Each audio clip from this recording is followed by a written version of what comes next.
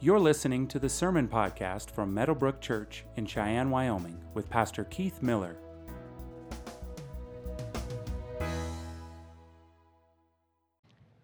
All right, if you could stand to honor the reading of God's Word. We take the Word of God seriously. We believe that it is the Word of God. That's why we ask you, I say this every week, but I say this for the benefit of those of you who are visiting with us today.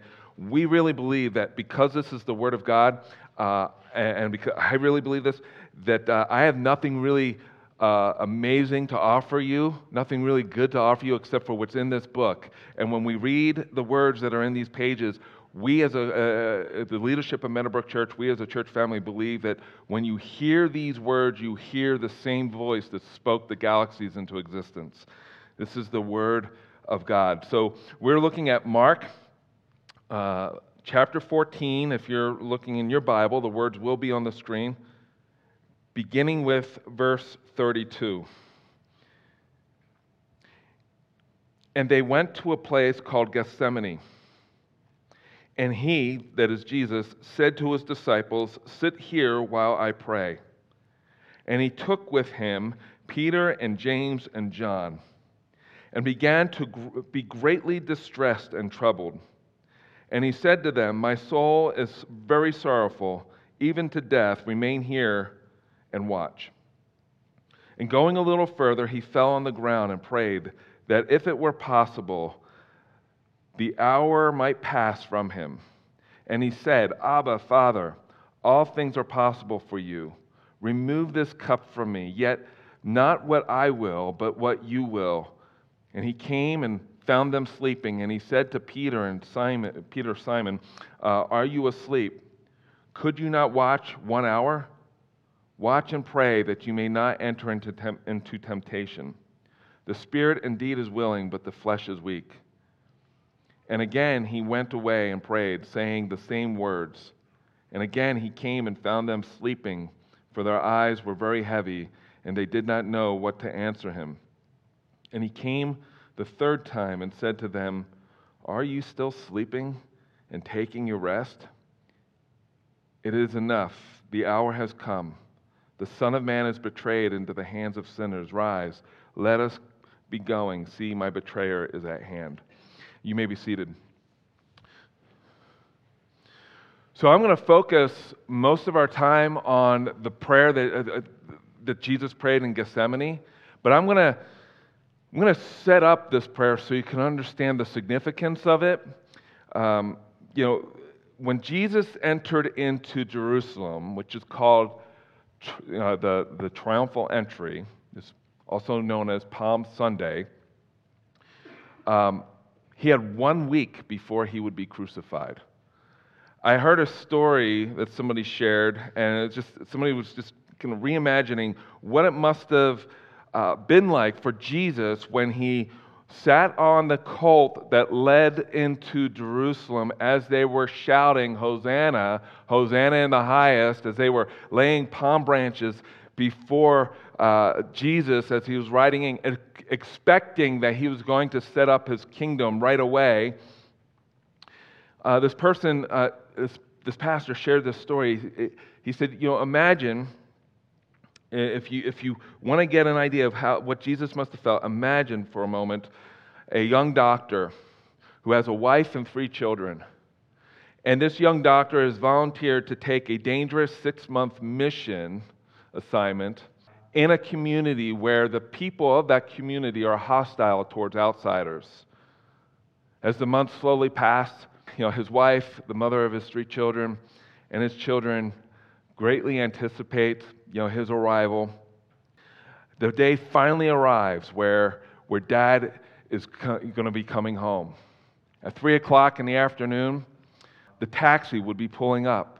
That day, the kids were running around, "Daddy's coming home, Daddy's coming home." His wife is just butterflies in her stomach, hasn't seen her husband in 6 months. Finally, the taxi pulls up, and the back door of the taxi opens, and out steps her husband. Has lost a lot of weight. His beard is shielding his sunken, darkened cheeks. He steps out, and the kids run to him and just wrap their arms around him and just smother him with kisses as he's knelt down and on that front lawn. He stands up and greets his wife, and she says, "Welcome home," and he responds, "It's so good to be home." Now, I want you to look into this doctor's eyes, because there's a message there. And if you could see it and feel it, you'll have a sense for what Jesus must have felt when he entered into Jerusalem that final time. To the shouts and acclamations of, Hosanna, Hosanna in the highest. What you can see in the doctor's eyes is something he knows that his family doesn't know. He caught the disease that he went to go cure, and he has 1 week to live. That's what Jesus must have felt when he walked in, or when he entered into Jerusalem, to the shouts of Hosanna. Hosanna in the highest. Jesus, all along, said that he would be crucified and that he would rise on the third day. But his disciples, not even his disciples, were ready to hear that. So Jesus expected the cross, while the disciples and everybody else that were celebrating his entry into Jerusalem expected Jesus to set up his kingdom, take the throne that was rightly his, get rid of Rome, and establish peace. Now, that's the setting. Now, to understand kind of why the cross and the purpose of the cross, we need to go back to another garden before we visit the Garden of Gethsemane, and that garden preceded Jesus' entry into Jerusalem, hundreds and hundreds and hundreds of years. In that garden, there was a couple by the name of Adam and Eve. In that garden, God had created all things, and he had given Adam and Eve dominion over the garden. He wanted them to manage the garden. He instructed Adam, he said, for all the fruit and all the trees in the garden, you are welcome to enjoy and to pick from and to eat, and all these things you're allowed to enjoy, except for one tree. I don't want you to eat the fruit of that tree, because if you do, you will surely die. And so God made that command. And by the time we get to Genesis chapter 3, Adam and Eve did exactly what God told them not to do. They took that fruit. They were tempted by the serpent, who's also known as the dragon, who's also known as Satan, who's also known as Lucifer, and they bit into it and thereby sinned against God. What was so significant about that? When they did that, they were declaring independence from God. They were declaring, in a sense, war with the Almighty. Like, we deserve to sit on your throne too. We want to be like God. And the Bible says that Adam deliberately disobeyed God. Eve was deceived. That's a whole other sermon. But we learn from the Bible that when Adam sinned, he did so as a representative of the whole human race. Just as Romans chapter 5, verse 12 says, it says, "This sin came into the world through one man, and death through sin, and so death spread to all men because all sinned." There are several factors with Adam's sin. One, he represented all of mankind. And the other factor about his sin, it's genetically passed down from generation to generation. I've said this, it is a transmitted disease passed down from father to child through the mother. We learn later in Romans chapter 5 that death reigned from Adam to Moses, even those whose sinning was not like the transgression of Adam. Like one theologian said, I frequently share this quote, by the way, for those of you who've been here for a while. Adam and Eve bit into the fruit, and our teeth have ached ever since. And that is true. The reason why you have what's happening in Ukraine, the reason why this world is so upside down, is because we are under a curse. In Romans chapter 5, verse 18, it says this, "Therefore, as one trespass led to condemnation for all men, so one act of righteousness leads to justification and life for all men." And so in the garden, you had Adam. In Gethsemane, you have a better Adam. You have one who's represented all of mankind. His name is Jesus, who's fully God and fully man at the same time. And so in the first garden, because of the first human's disobedience and rebellion, all of mankind and the rest of creation was cursed. And Jesus' entrance into Jerusalem inevitably led him to another garden, and that's the garden I want to look at. So in Genesis chapter 1, you have a garden. In that garden, the first man who represented mankind sinned against God, rebelled against God. In the second garden, or in another garden, the Garden of Gethsemane, we come to another Adam, a more perfect Adam. And so I'll give away my sermon points. My first sermon point is the wounded slave. I'll explain what that means in a minute. And then the second point is the suffering servant. So, as a result of Adam and Eve's sin, we learn that the story of Israel is one of rebellion, sin, and failure, with glimmers of faithfulness. The experience of the Hebrew people involves the oppression of the tyrannical empires like Rome. Before Rome, it was Greece. Before Greece, it was Persia. Before Persia, it was Babylon. And so the people of Israel longed for the promise that was made to Adam and Eve after their sin, that through their gene pool would come a deliverer who would crush the head of the serpent, and he would make all things that's wrong with the world right again. And so when Jesus entered into Jerusalem, that's what they were expecting. They're expecting this Messiah, this Jesus, to make all that is wrong with the world right again. And what they failed to see is that our greatest problem is not what's wrong with the world. Our greatest problem is what's wrong with us. That we have a sin problem, every single one of us. And so Jesus entered in. I think Judas, who would eventually betray Jesus, was expecting Jesus to be the king. And when things didn't go the way that he was hoping that they would go, he decided to betray Jesus. You know what I think Judas was probably trying to do? I think Judas was trying to force Jesus to avoid the cross and to establish his kingdom then and there. I don't think Judas was being vindictive and trying to have Jesus killed. I think he was just trying to force his hand. And so he betrayed Jesus. And he agreed to betray Jesus for 30 pieces of silver. It's really significant. And we're gonna talk about that, and then we'll come full circle here. In Matthew chapter 26, we read this of Judas. Then one of the 12, whose name was Judas Iscariot, went to the chief priests and said, "What will you give me if I deliver him over to you?" And they paid him 30 pieces of silver. That is very significant. That is really significant. So remember that, 30 pieces of silver. Hundreds of years ago, before Judas betrayed Jesus, there was a prophet by the name of Zechariah.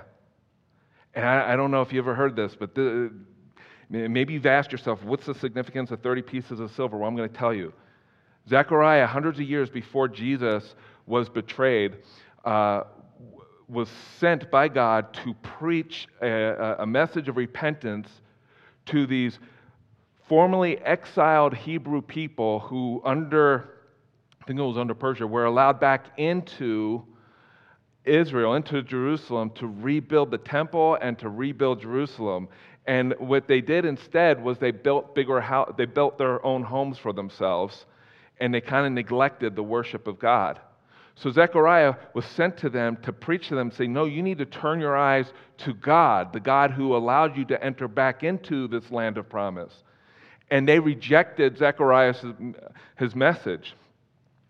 So what did Zechariah do? He said, well, if you're going to reject me as your shepherd, And if I'm not going to serve as your shepherd, then you need to give me what you think is owed to me for the time that I, committed to you. This is really significant. So what did they give him since they rejected him as their shepherd? They gave him 30 pieces of silver, which was symbolic of them rejecting Zechariah as their shepherd/prophet. Hundreds of years before Zechariah, there was something that was written in the Old Testament law, the law of Moses. It's in Exodus, and it says this, and I have the words on the screen. Consider this. If the ox gores a slave, male or female, the owner shall give to their master 30 shekels of what? Silver, and the ox shall be stoned. So when Israel rejected Zechariah as their shepherd, they were essentially saying, here's 30 pieces of silver because you're just as worthless as an injured slave. You have no place here.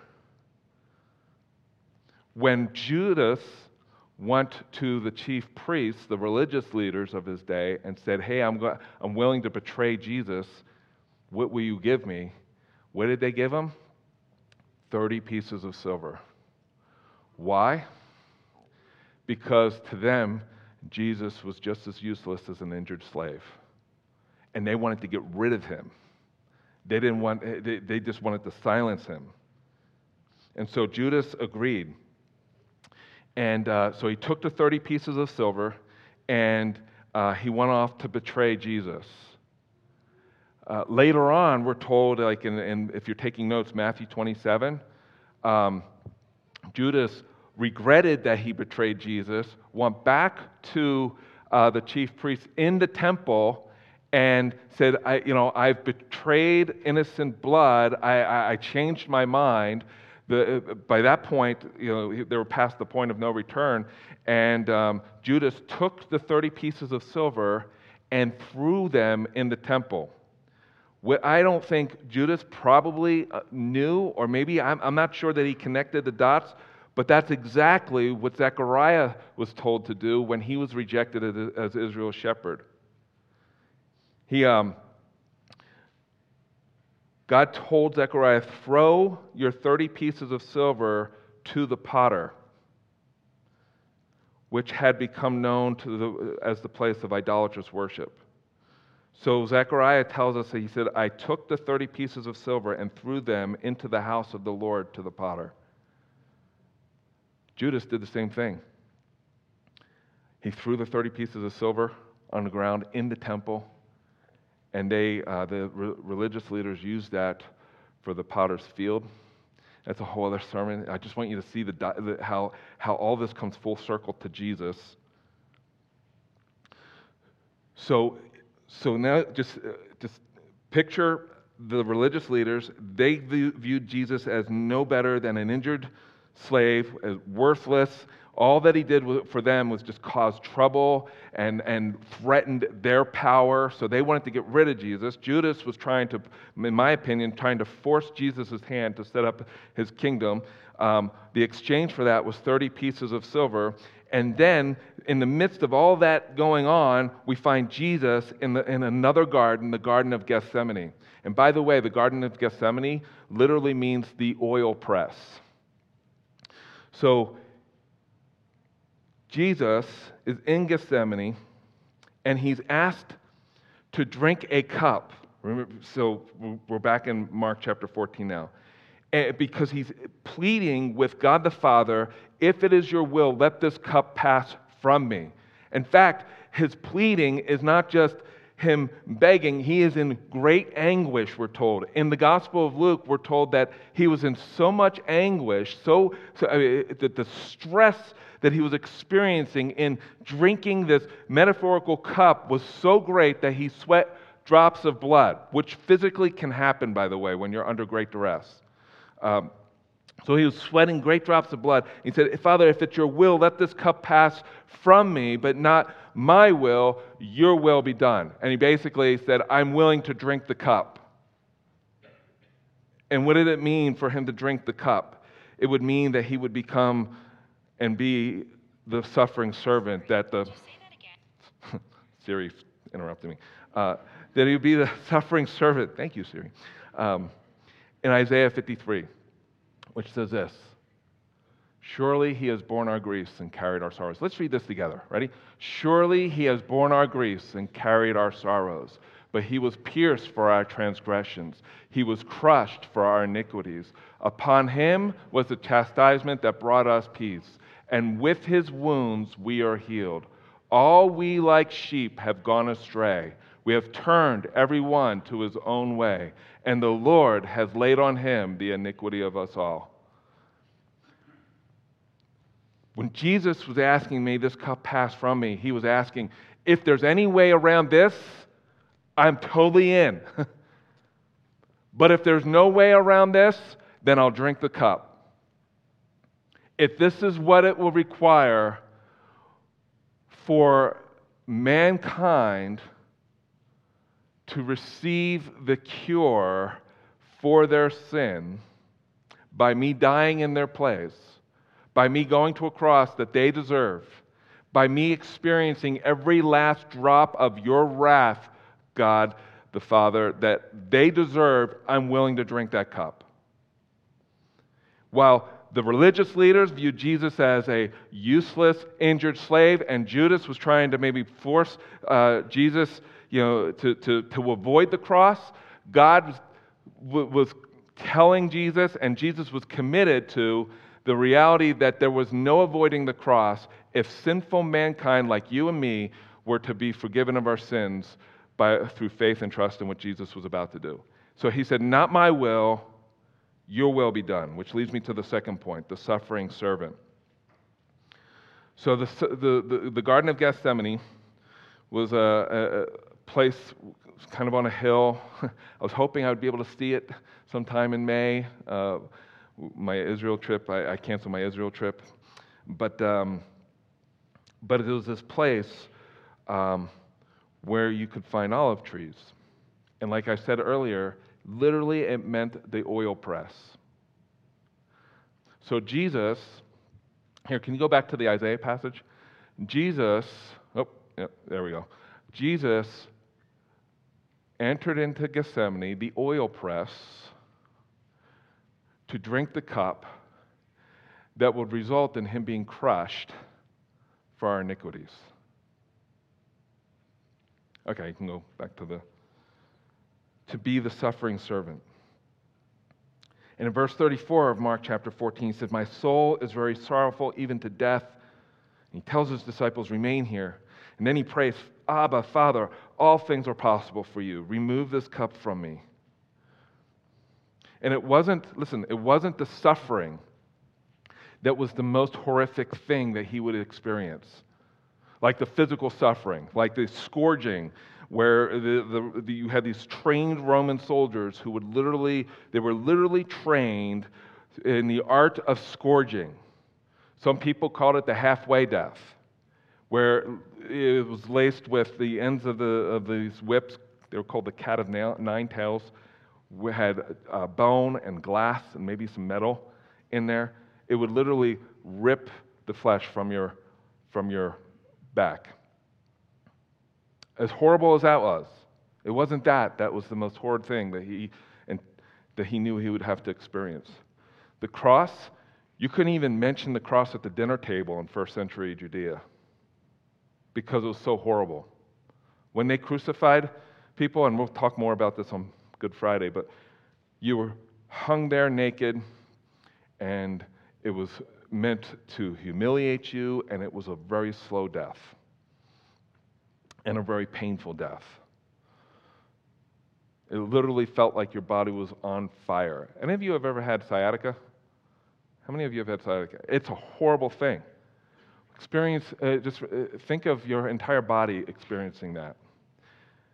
It wasn't that was the most horrid thing that Jesus anticipated. What was the most horrid thing that Jesus anticipated was drinking and experiencing the full wrath of God on your behalf and my behalf. The thing that caused so much anxiety in Jesus to the point where he sweat drops of blood was that he understood that by going to the cross, the Father would reject him, would turn his back to him, that he would be rejected, that he would experience our hell, essentially, on that cross.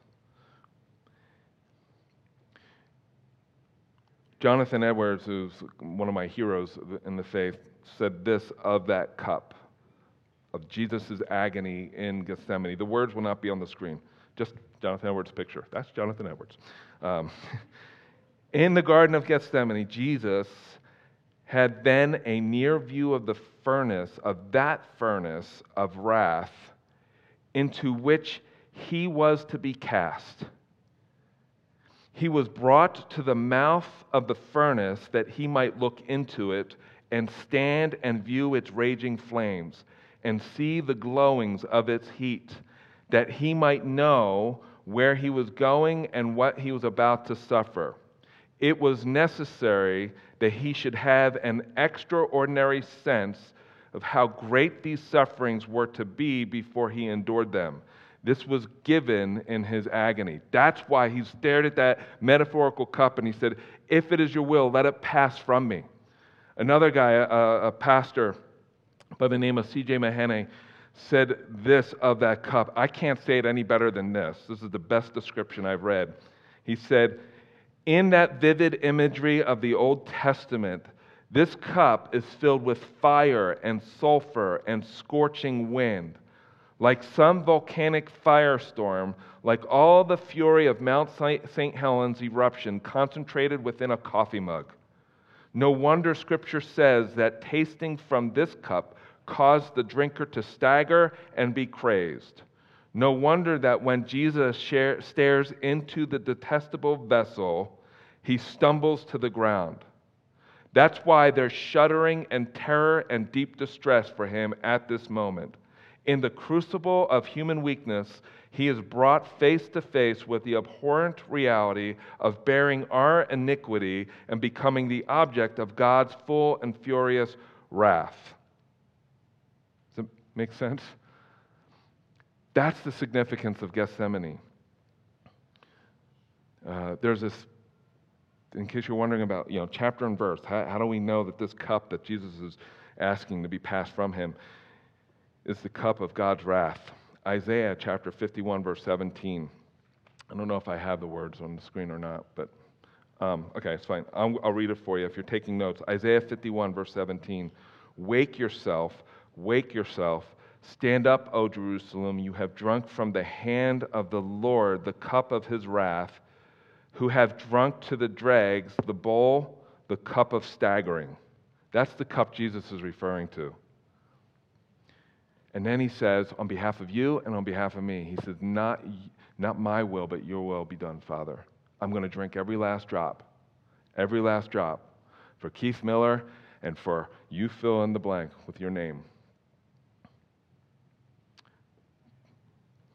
Judas may have thought that he could force Jesus' hand to avoid the cross by taking on the crown of David's throne. And the religious leaders may have believed that the wage that they paid to compensate for a wounded, useless slave was enough to silence Jesus and to get rid of him for good. But what they failed to see was that the King of Kings was committed to receive our cross before he would wear his crown.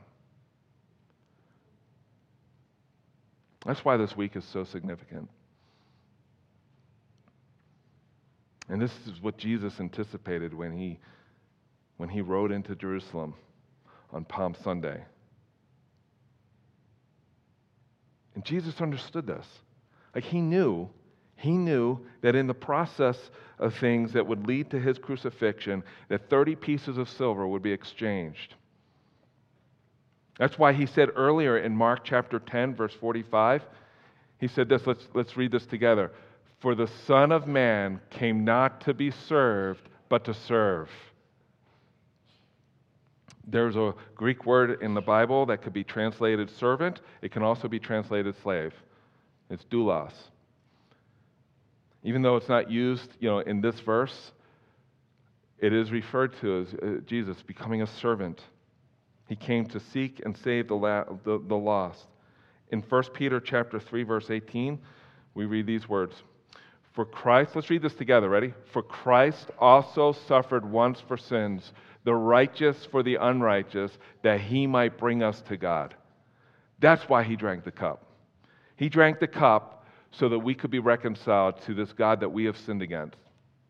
Adam and Eve bit into the fruit, but we probably would have done the same thing. And Jesus went into that garden, the oil press, where he began to experience the crushing that he would fully experience on the cross for your sins and for my sins, for your transgressions, for my transgressions. And he did it. And not only was God the Father on his mind as he hung on that cross, but you were on his mind. That's why he was committed to it. Like no other religion in the world claims or offers, it's a better word, offers redemption and salvation that is freely yours because of what someone else who was perfect did in your place. Like you cannot do enough to earn a place at God's table in heaven. Like no matter how many times you read the Bible, no matter how many times you pray, it's not enough. We will always and continually fall short of God's standard of perfect holiness. That's why Jesus was born. That's why he lived the life that we could never live. That's why when he stared into that cup, he said, I'm going to drink it, every last drop for them, so that they could experience a redemption that they're incapable of manufacturing on their own. Like some say that salvation is free, and it is. But it's free at great cost, and it was great cost to the Son of God, who died in your place and in my place. One theologian said this. I have this little book. It's really, really good, titled "The Cross He Bore." And in that, the author, who's in heaven now, he said this. He said, "We see him enduring our hell so that we might be set free to enter his heaven. And so, at unspeakable cost, he drank the cup to the very last drop." And so what ought to be your response? What ought to be my response?